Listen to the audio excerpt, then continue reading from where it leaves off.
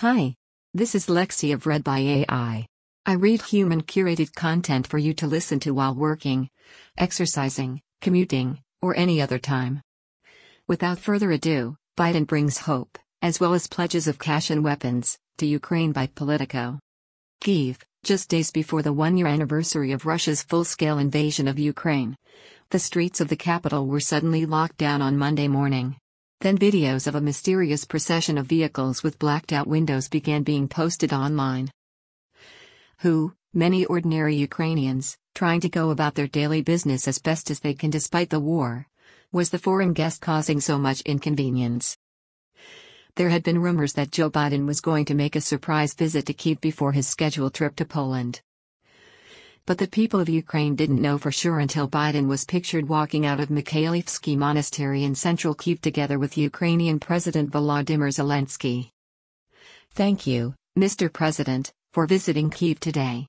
Strong gesture in support of our fight. Again, we are invincible when united. Russia is already losing. Invaders will die. Be brave like Ukrainians and like Biden, prominent Ukrainian military volunteer Serhiy Prytula said in a statement. Russians were obviously less impressed. Dmitry Medvedev, a former president, reacted with a rant about Biden being allowed to safely travel to Kyiv by Russians, and Russian military bloggers started asking when Vladimir Putin is going to the occupied Donetsk region to show the same kind of support for his troops. Vladislav Faraponov, an Internews Ukraine media analyst, told Politico that Russians are going crazy on social media because they realize their weakness during this visit. There is nothing they can do about it.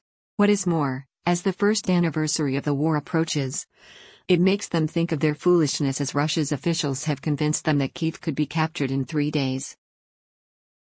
Biden's national security advisor, Jake Sullivan, told the AP that the Russians were only formally informed several hours before the visit to avoid any miscalculation that could bring the two nuclear-armed nations into direct conflict.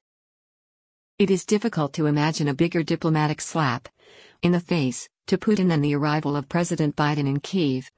Former CEO of Ukrainian gas company Naftogaz Andrei Kovalev wrote on Facebook. Biden came bearing more than support. In a joint address with Zelensky, he announced $500 million of additional assistance to Ukraine, which will include military equipment such as artillery munitions, javelins and howitzers. Together with more than 50 partner countries, we have approved more than 700 tanks and thousands of armored vehicles, the U.S. president said. Biden also said he thought it was critical not to leave any doubt about U.S. support for Ukraine in the war. The Ukrainian people have stepped up in a way that few people ever have in the past. Ukraine's Deputy Defense Minister Hanna Maliar described Biden's visit as a historic day for Ukraine. It is a sunny and warm day in Kyiv. We survived this winter, which is almost over.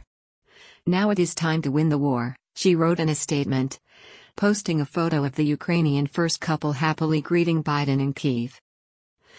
Ukrainian soldiers fighting on the front lines also saw Biden's visit as a morale boost ahead of the expected counteroffensive later this week.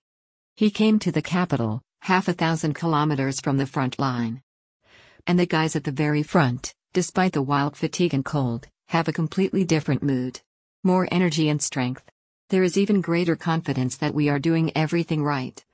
Ukrainian serviceman and environmental activist Yehor Fursov wrote in a Facebook post.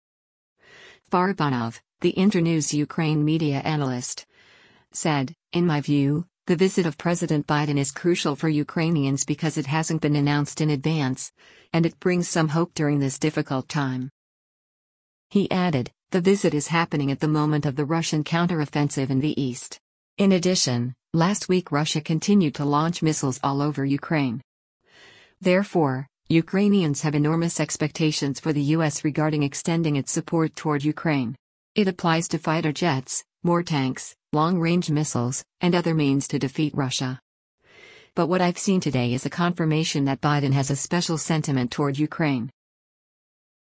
The shock visit was a logistical nightmare to arrange.